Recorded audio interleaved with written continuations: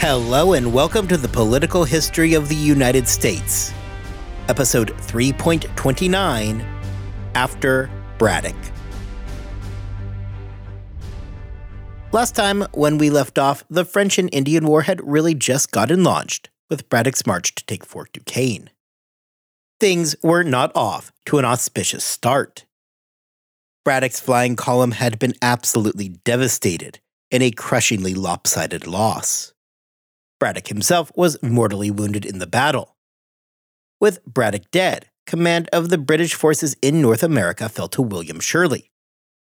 Though Shirley was both bright and ambitious, he had exactly zero military experience. However, that mattered little, and Shirley was now the guy calling the shots.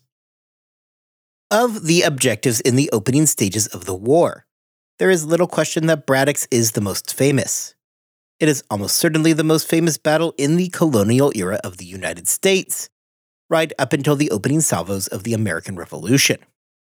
Well, Braddock's defeat was complete and undoubtedly crushing. We must remember that it was only part of an overall attack plan that contained 4 separate primary objectives. Besides Braddock's mission to take Fort Duquesne, there was a planned mission to take Fort Niagara, the French forts along the Chignecto Isthmus in Nova Scotia, and Fort St. Frederick at Crown Point. This week, we are going to spend our time focusing on those other 3 plans. Now, all 3 plans are taking place roughly contemporaneously with each other. So rather than just jump back and forth between the 3, we are going to just take one at a time. Just know that these events are happening during that second half of 1755 and moving towards 1756. Of all the objectives during the first part of the war, it was Fort Niagara that was probably the most important of them all. We discussed last week that this was not really a secret to those involved. Despite being enemies, as we will see later today, both Johnson and Shirley advocated to Braddock that he bypass Fort Duquesne altogether. Both men agreed that the real prize was Fort Niagara. Fort Niagara was a choke point for the French. If the British could capture it, they would effectively sever French communication and supply lines, leaving the forts to the south, including Fort Duquesne, dangerously exposed and isolated. Braddock, despite agreeing with the assessment, had his orders, which he did not plan to deviate from. His target was going to be Fort Duquesne. The command of this expedition, therefore, to Fort Niagara fell into the hands of the second in command, and now the first in command with Braddock's death, Governor of Massachusetts, William Shirley. Again, Shirley was not exactly a military man. He was by all accounts intelligent, ambitious, and clever. However, to say that Shirley was going to have an easy go of things would be entirely incorrect. You see, Shirley was facing a difficulty that his prior superior in Braddock was not facing. Specifically, Shirley was in direct competition for resources, especially with William Johnson. Johnson and Shirley were competing for favor with the crown and, as we are going to see, would often find themselves in direct competition for both men and supplies. Among the biggest problems for both Shirley and Johnson is the fact that both Shirley's Niagara expedition and Johnson's Crown Point expedition were said to originate in Albany, New York. Johnson and Shirley were in competition, something that would have been true regardless of where their entry point to the war was going to be. Johnson was a skilled frontiersman and, importantly, a close friend of New York Governor James Delancey. Recalling our discussion from last time regarding the very real competition between the colonies, it should therefore not come as a surprise that there was a significant amount of animosity and competition between New York and Massachusetts, where Shirley himself reigned. However, having both expeditions launching directly from Albany at the same time put Johnson and Shirley into an even more contentious competition with one another. Being that the recruiting job was going to be in New York, the advantage went to Johnson. Shirley would spend much of the Niagara expedition dealing with serious supply shortages, as Johnson fought to undercut him at every turn. This was no mere squabble either. Even during the Niagara expedition, Delancey was working hard to have Shirley's command stripped away from him. For Johnson, a major source of his anger seems to have stemmed out of the fact that Shirley shifted a large number of men away from Johnson's own mission to Crown Point and brought them over to his expedition against Fort Niagara. Where Johnson was able to directly strike back at Shirley came regarding Indian cooperation. Shirley simply lacked the relationships that Johnson shared with the Mohawk. Johnson, angry over Shirley taking his men, turned to James Delancey, who in return refused to provide Shirley with a Mohawk guide. Shirley, lacking the connections to the Mohawk that Johnson enjoyed, fell flat in his attempts to get a guide himself. As we saw with Braddock, these guides were critical. They knew the land better than anybody else.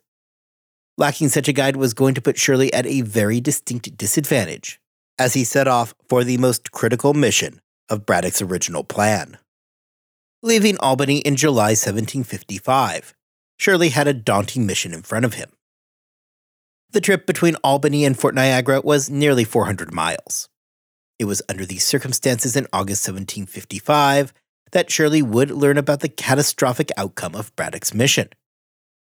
For Shirley, that meant that he suddenly found himself in command of the British war effort.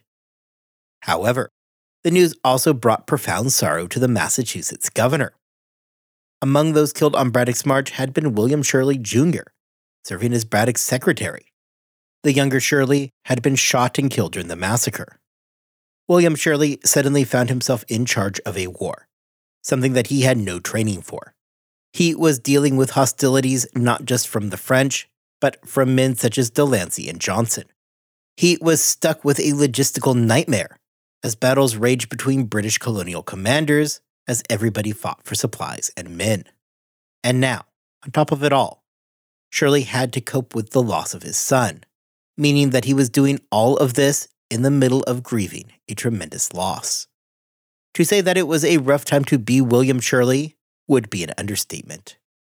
Shirley had originally brought along some 2,500 men. Much like Shirley himself, one of the common themes amongst these men is the serious lack of anything resembling combat experience. The trip to Fort Niagara was difficult and was plagued by supply problems. However, one of the biggest issues for Shirley is the serious lack of discipline amongst the raw colonial recruits, meaning that when things were trending in the wrong direction, they were just as likely to jump ship as continue on with the mission. By the time they reached the small fort at Oswego, Shirley had lost over 800 of his men to desertion. Arriving at Fort Oswego in the middle of August, Shirley was in a rough spot. The march had been exhausting, and his men were in desperate need of rest. Fort Oswego, now named Fort Ontario, was located along the shores of Lake Ontario. For Shirley, this was more than simply a spot to catch his breath. It provided the launching point for the final push to Niagara itself. However, by the time Shirley arrived, it was abundantly clear that he was in a terrible place. First, the fort was really only a fort in name only. It was in a complete state of disrepair and offered little in the way of protection. It certainly was not in a place where it was in sufficient condition to act as a staging area for the final push across the lake. Before Shirley could push forward, he would need to waste valuable time repairing the fort. Combine this with the state of his army, the fact that they still needed to build the boats to take across Lake Ontario to Niagara, as well as the crippling supply shortages, and any serious hope of completing the expedition that year was off. There was simply too much work to be done for an army that was suffering from both exhaustion, large-scale desertion, as well as serious supply shortages. For Shirley, the only actual option that he was going to have was going to be hunkering down at Fort Oswego for the winter and continuing to Niagara in the spring. This, too, however, brought complications for Shirley. At the most base level, Shirley was desperately undersupplied. Shirley had made no plans to spend the winter at Oswego and therefore failed to make any kind of provisions for it. Throughout the winter months, the lack of provisions would bring a far greater enemy than the French. It brought disease and starvation. All the men could really do was fortify Oswego enough to protect from potential French incursion, while at the same time doing all they could not to starve to death. By the time that the spring rolled around, Shirley knew that there was basically zero hope of a campaign against Niagara. His men were just too sick and depleted from the harsh winter. And just like that, the most strategically important of the expeditions came to an unceremonious end, without ever getting within 150 miles of their intended target. Okay, so we know that Braddock's march was an epic failure. Now, we know that Shirley's expedition to Fort Niagara would fizzle out 150 miles away from even reaching its target. The question now becomes if William Johnson could really stick it to his rival Shirley and deliver a much-needed win in an otherwise terrible year. Johnson, on the surface, was going to have an easier go of things than Shirley did. He had an easier path to follow, a shorter distance to go, and a better supply chain as he enjoyed help from the Mohawk. Furthermore, Fort St. Frederick was a significantly softer target than was Fort Niagara. However, even before Johnson left Albany, he had two very serious problems that were about to make his chance of success considerably lower. The first problem that he had came with the death of Braddock. Along with the massive human loss that came with Braddock's army, there was also the matter of captured baggage. With the army broken and fleeing and doing their best not to get scalped, a great deal of baggage got left behind. Included in this now captured baggage was Braddock's own set of plans. So the British had to assume by this point that the French knew exactly what the plans were. Well, this would have been true for Shirley as well. Nobody would have been the slightest bit surprised in Fort Niagara. It was the obvious target, and therefore telegraphing the French that the British had plans to take it would have hardly come as much of a shock. For Crown Point, that was a mission that the British would have preferred the French not to be explicitly told about. The second problem for Johnson comes from something we briefly mentioned last time, but did not investigate much further.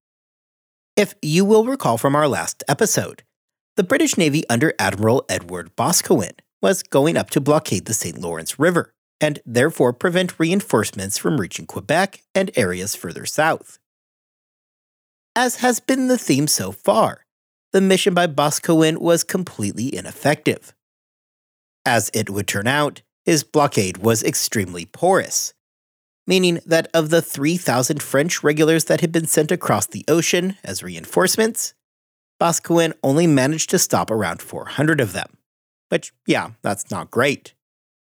Practically speaking, this meant that the British were going to have to deal with far more troops than they had initially expected. Among those who had slipped through the blockade was Baron Jean-Armand de Dieskau, who had been sent to take over control of the French forces in North America. Boscawen had sailed from Plymouth just days before Dieskau had left from France, along with his 3,000 men, with both parties arriving in late April and early May 1755.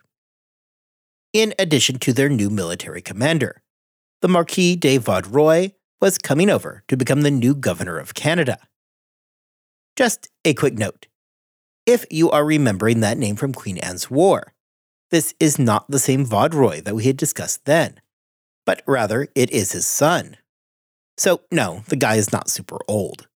Also, as a further side note, during those episodes I had pronounced his name Vaudreuil.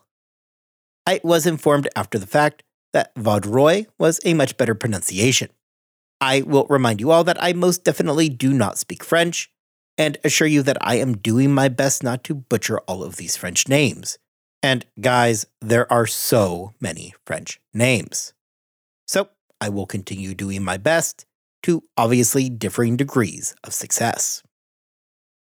By the end of June, both of the men had slipped through Boscawen's blockade. This draws into focus the serious missed opportunity here by the failure of Boscawen. Had his mission been a success, not only could he have potentially captured the French military commander, but also the governor of the entire province. This would have been a much-needed British victory at a time where they desperately needed a victory. Alas, it was not meant to be. Boscawen's blockade was easily bypassed by both Dieskau and Vaudreuil. The plan for Johnson was first to proceed to Fort Edward along the upper Hudson. From there, the bulk of his army would move to the southern banks of the newly named by Johnson himself, Lake George. There, they would make camp and prepare boats, which they would then use to cover the 50 miles across the lake to Crown Point itself. Arriving in early September, work quickly began on getting the boats ready. Dieskau had relied on some poor intelligence regarding the strength of Johnson's army, and had hastened to move some 3,000 troops to reinforce Crown Point. Dieskau, however, was looking at more than just a mere defensive mission. Rather, he was quickly making plans for an attack of his own. For this attack, Dieskau picked Fort Edward. The intelligence at the moment had the fort as being somewhat of a soft target, as the fort was not exactly in ideal shape.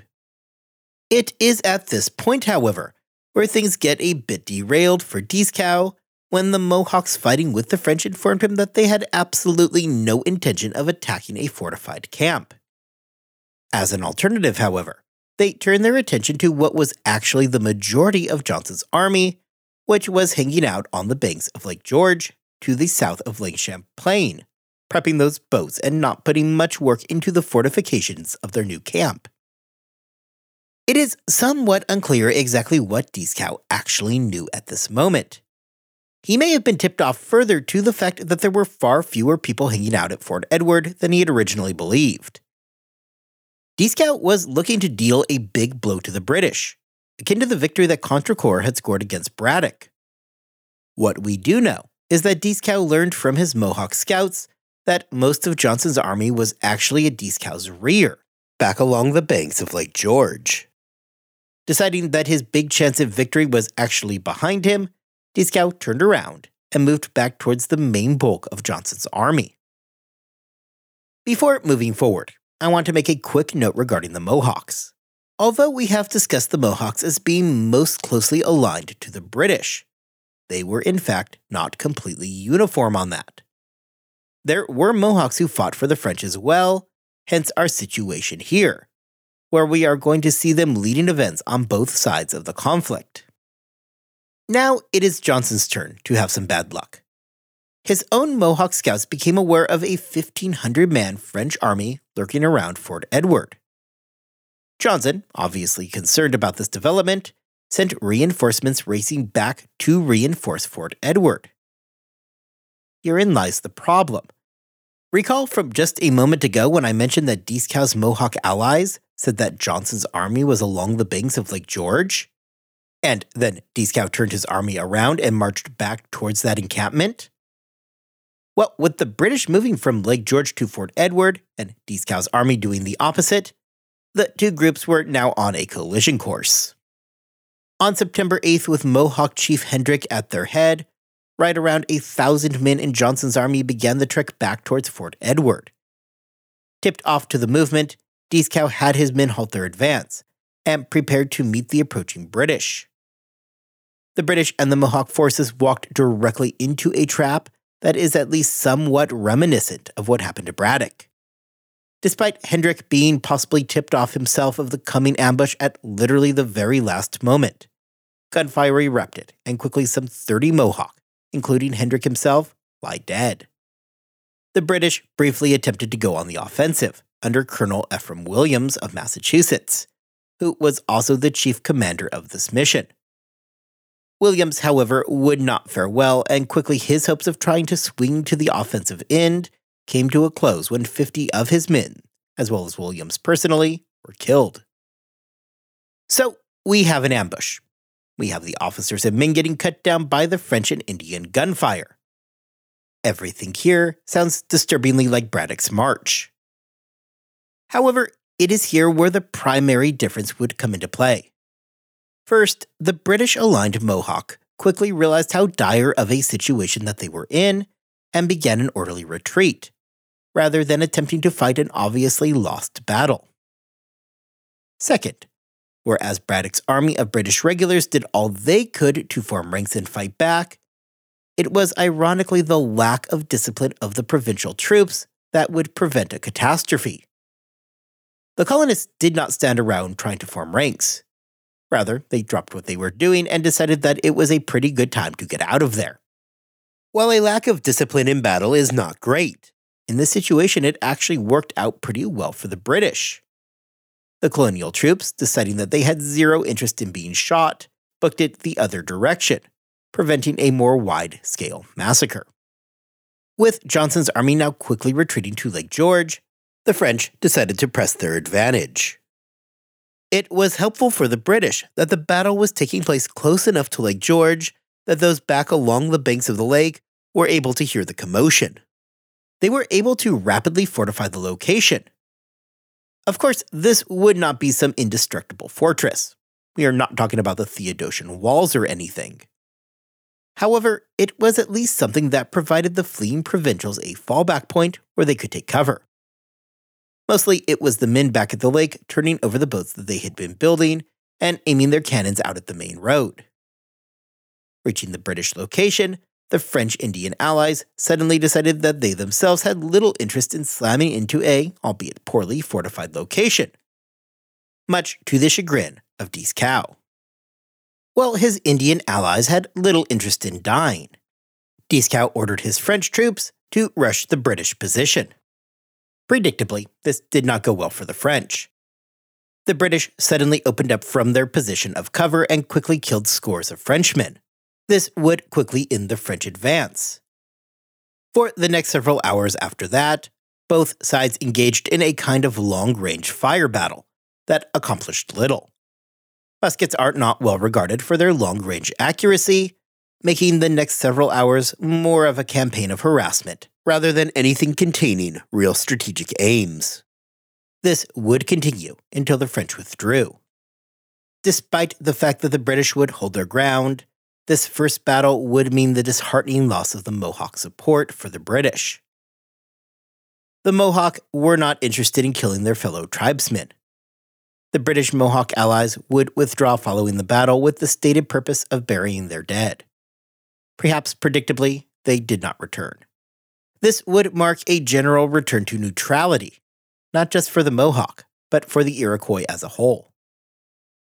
During the battle, the British would score one key victory. Dieskau himself was wounded and captured. His war was over, as he would remain a French prisoner of war for the rest of the conflict, only being released in 1763. The gunshot wound suffered by Dieskau would be a constant source of health problems for the remainder of his life. The Battle of Lake George was a nominal British victory. They held their location and repulsed the French. With that said, however, the battle was more realistically a stalemate. Both sides suffered around the same number of casualties. Neither side had been so wounded by the battle that it would affect their ability to continue the fight. The French, after withdrawing from the field, moved back to Ticonderoga, located at the point where Lake George and Lake Champlain converged. There, they would construct Fort Carillon. The British, for their part, would build Fort William Henry across the lake. For William Johnson, this would mark the end of his expedition to Crown Point. Unlike Shirley, Johnson was able to remain in the field. He was not forced to pull back. However, he suddenly found himself in an unexpected battle for control over Lake George. With the French controlling Ticonderoga, Johnson could no longer proceed via the waterway to Crown Point. Johnson would instead end up in his own fort as years of battles over the lake would ensue. We are going to leave William Johnson and his men in Fort William Henry for now, though I assure you, we are going to be back. Would it really be a war between the French and the British in 18th century North America without some action in Acadia? Of course not. The question, however, becomes, would Acadia continue in the tradition of 1755 and prove to be a British disaster? Acadia presented the British with unique problems. The British were in control of the region and had been since Queen Anne's War some 40 years earlier. However, although the British had conquered Acadia, they were faced with the real problem that they were the minority population in the region. The British had genuine concerns that the French living in Acadia would be more than happy to undercut British war efforts and hand the region right back over to the French. Importantly, this mission was something of a pet project for William Shirley. Shirley, as the governor of Massachusetts, unsurprisingly had had his eyes on Acadia, and indeed had been working on the invasion plans for well over a year. The concern for the British were a pair of forts, Fort Beauséjour and Fort Gaspereau, which were located on the Chignecto Isthmus. The Chignecto Isthmus is that small strip of land that connects Nova Scotia to the mainland portion of Canada. For the British, the fort stood as something of a reminder to the colonists living in Acadia that the French had not forgotten that they existed. It meant that pragmatically, should the French in the region do anything against the British, they had a fallback point where they would be safe. The British, therefore, were eager to remove the symbol of French power and authority from the landscape. The Acadians were not exactly taking actions to make things better either. For years, the British had tried to get loyalty oaths from the local population. However, the Catholic Acadians were not about to risk their immortal souls to swear fealty to a Protestant monarch. The plan, therefore, was that men under the command of Major General John Winslow would proceed first to Fort Lawrence, located nearby Fort Beauséjour. From there, Winslow, along with approximately 2,000 provincial troops and 270 British regulars, would move on to the main objective, Fort Beauséjour itself. The British, in this particular instance, moved efficiently, and by the time mid-June rolled around, they had laid siege to the fort. Quickly realizing that their situation was hopeless and not wanting to get blasted to bits, the French surrendered the fort on June the 16th.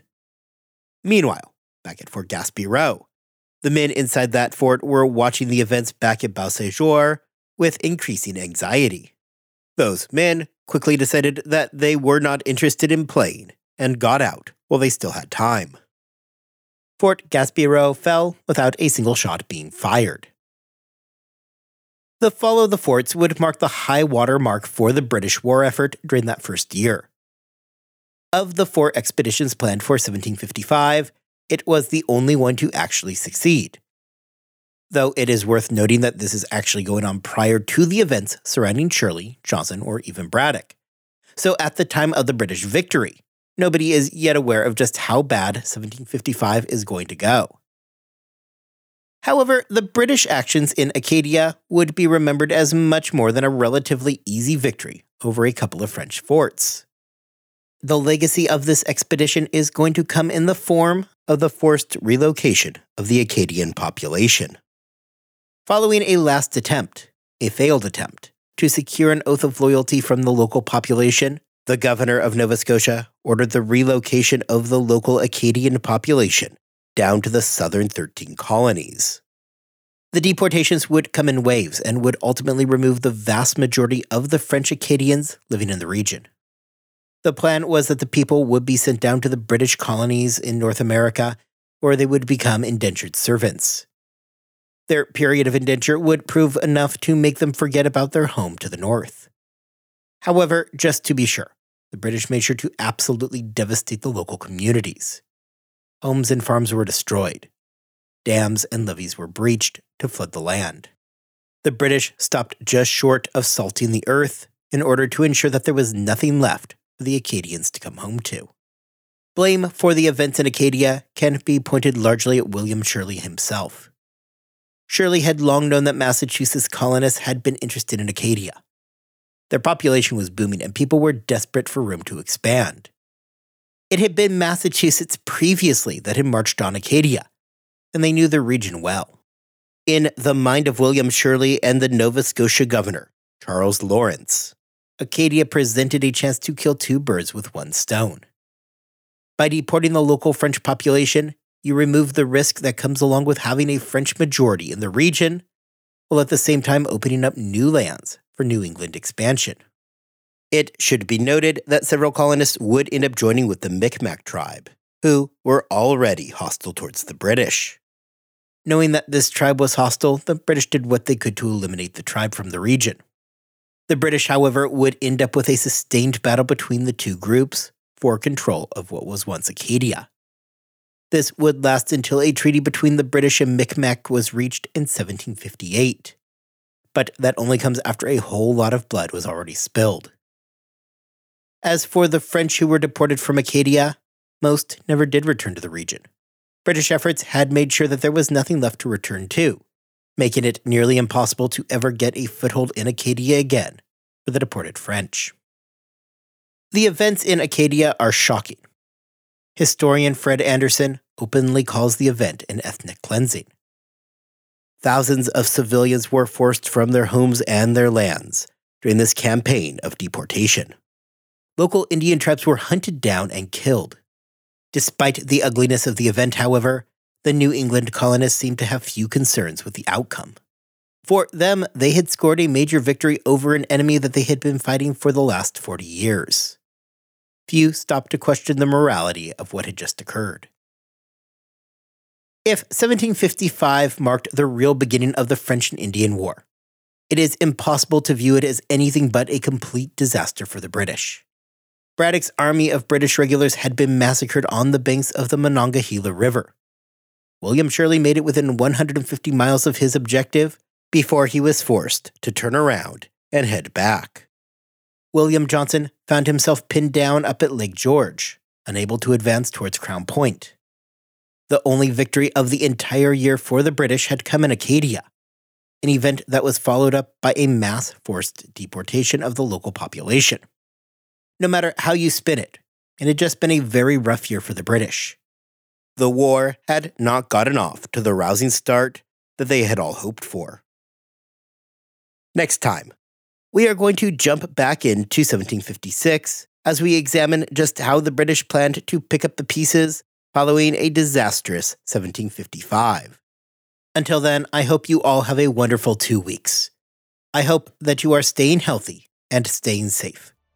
And I will see you back here next time, where we will look at the campaigns of 1756.